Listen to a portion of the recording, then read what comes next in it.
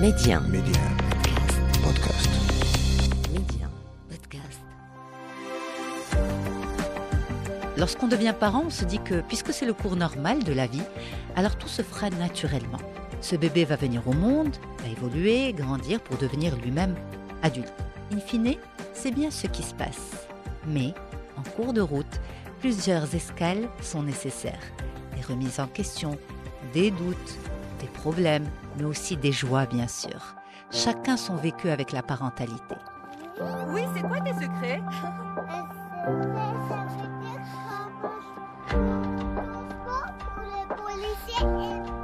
Je sais pas, il y a une différence. C'est comme si je te disais, il y a des choses que tu racontes à une amie à toi et pas à une autre amie.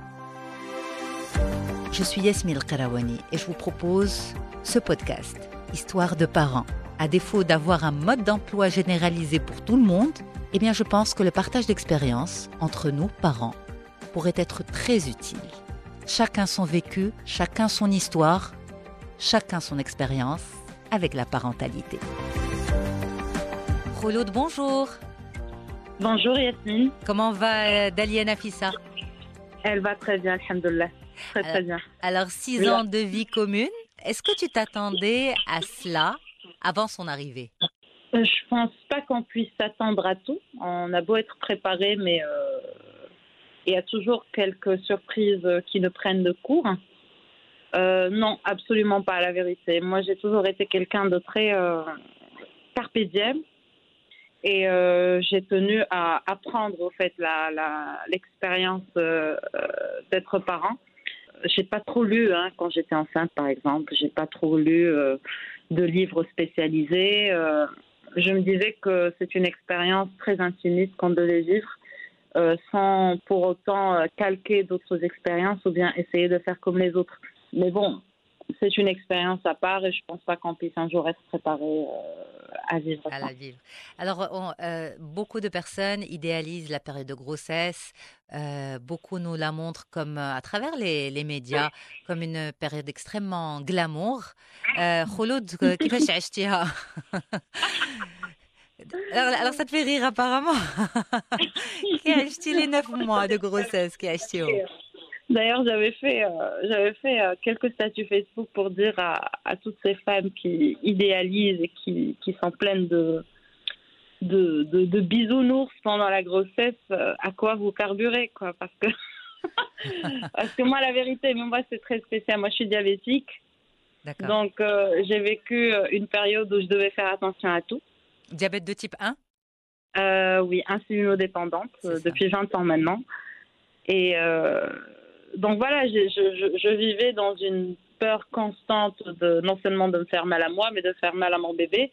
Et d'ailleurs, j'étais tellement obsédée par l'hygiène de vie que j'ai fini par...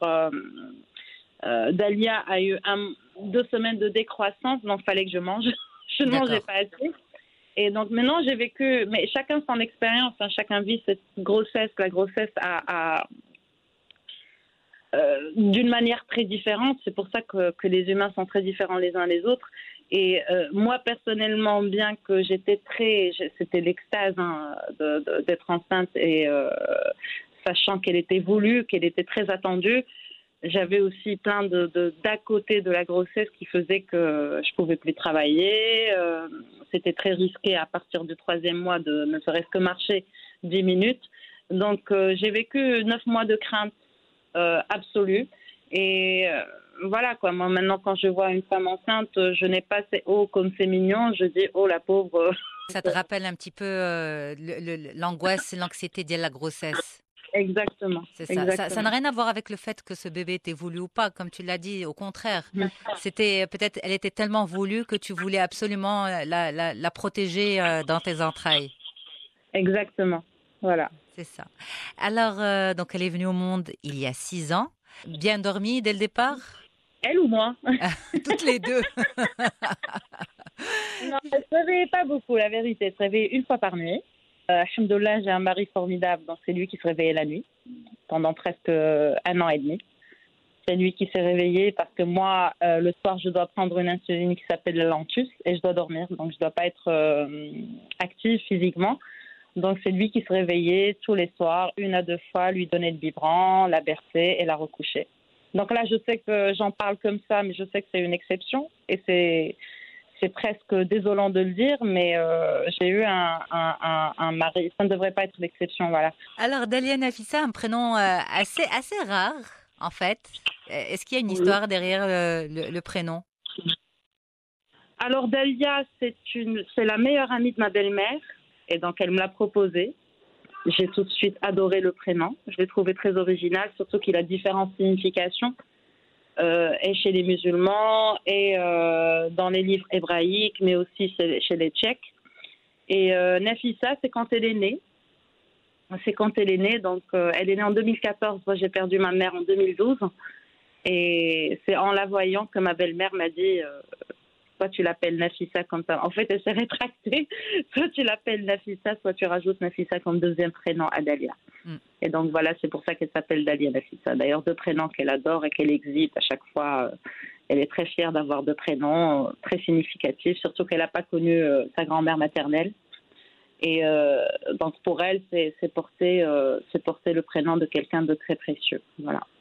Est-ce que c'était compliqué de vivre cette grossesse sans la présence de ta maman? Ah oui, mais tu sais que c'est encore plus difficile parce que moi, bien qu'ayant été très très proche de ma mère, on n'a jamais parlé des choses de la vie. C'est-à-dire, je n'ai pas le souvenir de ma maman qui me parle de mariage ou de grossesse. On est toujours, alhamdoulilah, une famille, mes frères et moi, très indépendants chacun, très libres chacun depuis notre enfance. Donc, on n'a jamais eu cette conversation traditionnelle au sein d'une famille où la maman parle à la fille et au père parle au garçon. Ça a été le contraire. Moi, j'ai toujours été très intime avec mon père et mes frères avec ma mère et on n'a jamais eu de conversation à ce sujet. C'était compliqué, mais ce qui était pour moi invivable et... D'ailleurs, c'est la raison pour laquelle je remercie Dieu tous les matins que ma fille soit bien, c'est que pendant la grossesse, j'ai perdu mon père. Donc, ma mère est morte le 4 octobre 2012, mon père le 4 octobre 2014. Il s'était donné rendez-vous 2 ans. 2 ans après. 2 ans après. Et c'est ça qui était difficile. Et avec le recul, je me dis que... J'étais tellement pas dans le deuil, mais dans le process du deuil. C'est moi qui ai organisé les funérailles, c'est moi qui ai tout fait, littéralement, alors que j'étais enceinte. J'étais enceinte, une grossesse difficile, et je me dis aujourd'hui que ma fille y a échappé belle, et je suis très reconnaissante envers la vie pour ça. Donc, c'est ce qui était le plus difficile. Alors, c'était compliqué parce que je pense à ma mère, je pense tous les jours. Pendant la grossesse, mes pensées envers elle étaient très, très, très, très, très, très présentes.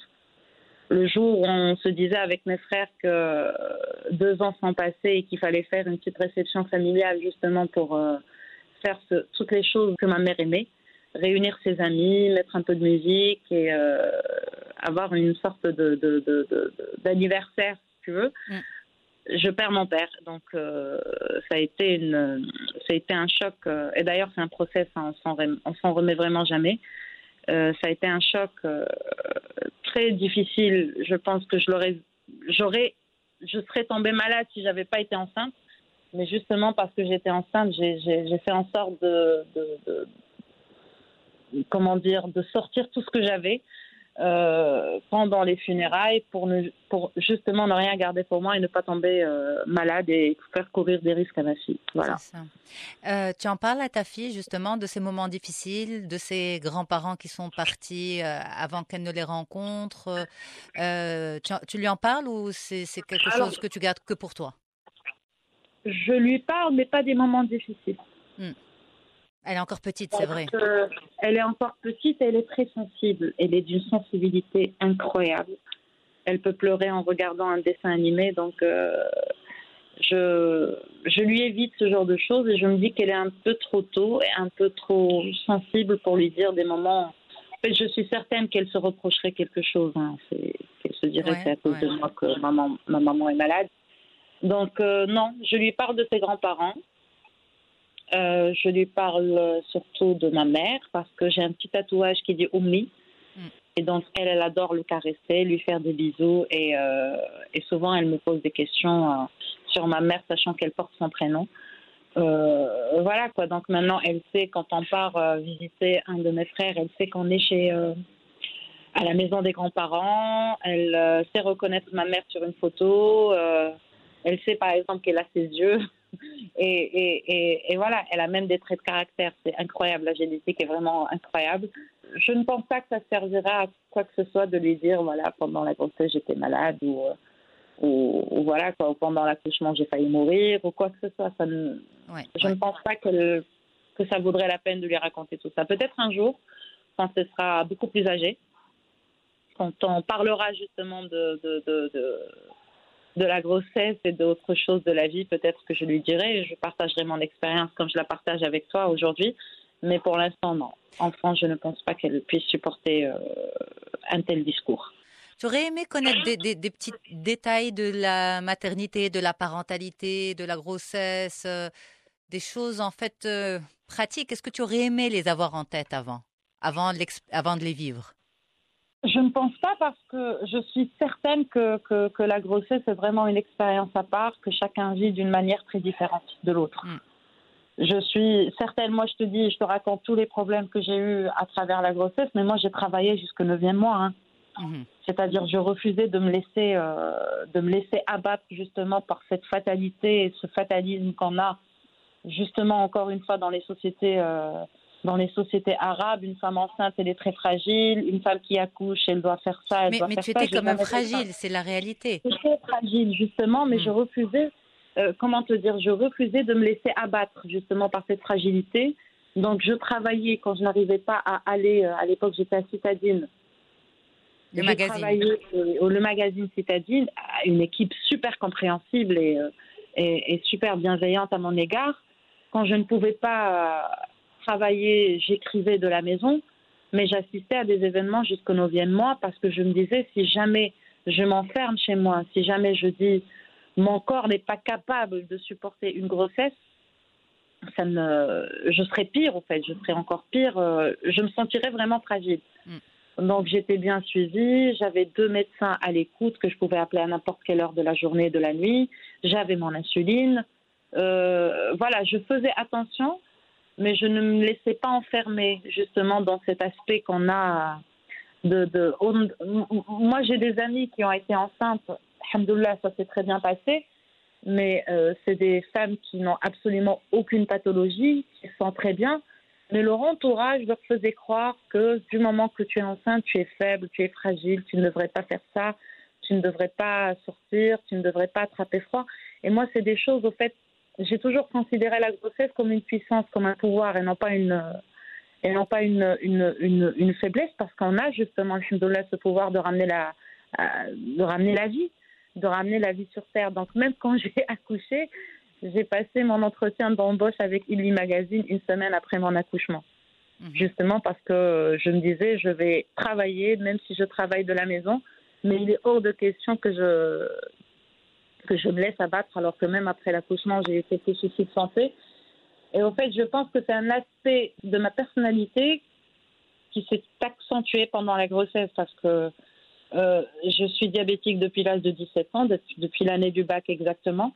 Et à chaque fois que j'entendais oui, mais les diabétiques ne devraient pas faire ça, j'étais hors de moi parce que j'estime que c'est un changement de métabolisme et non une maladie, et que ça ne devrait pas m'interdire de faire quoi que ce soit dans ma vie. Bon, aujourd'hui, avec l'âge, j'ai beaucoup de mal à faire d'autres choses, mais je me dis que j'aurais vécu la vie pleinement et que je ne me suis jamais mis des barrières à cause d'une pathologie que j'ai depuis l'âge de 17 ans. Voilà. Donc, pour répondre à ta question, connaître certains aspects de la grossesse, oui, je les aurais connus, ça aurait fait partie de ma culture générale, mais j'aurais été certaine que j'aurais vécu la chose différemment, que voilà, on a des doigts de la main, aucun ne ressemble à un autre. Je ne vois pas avoir les mêmes. Je vois pas comment surtout, mais pas pourquoi. Comment je vivrais la même grossesse qu'une autre personne? Ouais. Voilà. Alors, cette petite fille de 6 ans aujourd'hui, Dalia Nafissa, honnêtement, maintenant, de toi à toi-même, pas de toi à moi, Mhm. mais de toi à toi-même, qui prend soin le plus de l'autre? C'est elle qui prend soin de moi. Ouais. Ah oui, oui, oui, ça c'est pas une évidence, mais ça je le savais, hein. Je te jure que je le savais. Ouais. Mais Dalia, elle a ce pouvoir même sur les autres, hein. Même sur les autres, elle est d'une bienveillance incroyable. Elle va voir si quelqu'un fait la tête, elle va vouloir savoir pourquoi et si elle peut aider. Et même avec moi aujourd'hui, elle peut parler de choses complètement banales et puis hop sortir cette phrase, cette phrase qu'il me fallait entendre à ce moment précis. Et je sais qu'elle réfléchit à ce qu'elle dit et elle réfléchit à ce qu'elle fait. Et voilà quoi, c'est un petit miracle. C'est l'équivalent d'un psy, même si je lui parle pas de mes problèmes parce que je veux pas qu'elle accueille ou bien qu'elle prenne des ondes négatives ou qu'elle s'imprègne de ma situation. Alors, la question qui fâche, Mhm. un petit deuxième? Non. Non. Tu dois imaginer que tu n'es pas la seule qui la pose. Non, j'ai 38 ans. J'ai quelques complications dues au diabète. Au-delà de ça, je veux lui offrir tout ce que j'ai à offrir. Mais mon rêve, c'est d'être comme ma maman et d'adopter. Pourquoi pas adopter un petit garçon. Puisqu'au Maroc, les petits garçons, personne n'en veut. Tout le monde cherche à adopter des filles. Et donc, adopter un petit garçon. Et je ne vais pas être dans le discours, oui, sauver un enfant. Mais c'est aussi pour soi qu'on adopte. Et, moi, j'ai une maman qui avait sa maison, mais ouverte à plein de petits enfants. J'ai plein de petits frères et plein de petites sœurs qui sont pas, ni de ma mère, ni de mon père, mais que je considère pas comme des frères et sœurs, que je considère des frères et des sœurs. Donc voilà, je me dis que si j'ai la situation financière qui me permet de faire ça, pourquoi pas avoir un petit rayon de soleil et lui permettre de ramener autant de joie que Dalia nous a ramené dans notre vie, et puis lui offrir un avenir aussi décent, j'ai envie de dire, que celui qu'on offre à Dalia. Voilà. Merci infiniment, Kholoud. Merci à toi et j'espère à très bientôt, Yasmine. À très vite. Le plus beau métier du monde, mais le plus compliqué aussi puisqu'il ne s'apprend pas. La parentalité, c'est un vécu au quotidien, c'est une expérience unique que chaque enfant amène avec lui-même.